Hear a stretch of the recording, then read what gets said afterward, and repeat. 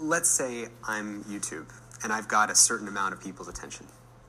What's YouTube's biggest competitor? Probably Facebook. Or take the CEO of Netflix recently said that the biggest competitors to Netflix are probably YouTube, Facebook, and sleep. Meaning... Sleep.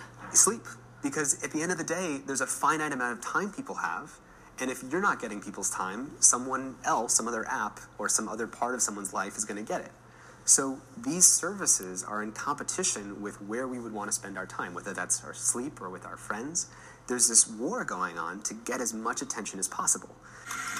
Tristan, tell me about how you use your phone. I try to use it as consciously as I can.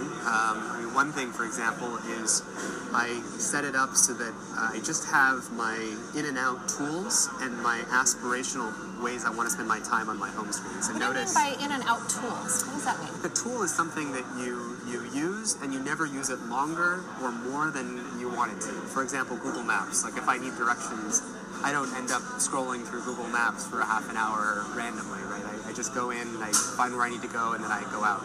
And these are things that really don't draw you in for long periods of time. There's nothing on my home screen that is explicitly makes money from or wants to maximize how much time I spend. And I put all those other things inside of folders that are hidden.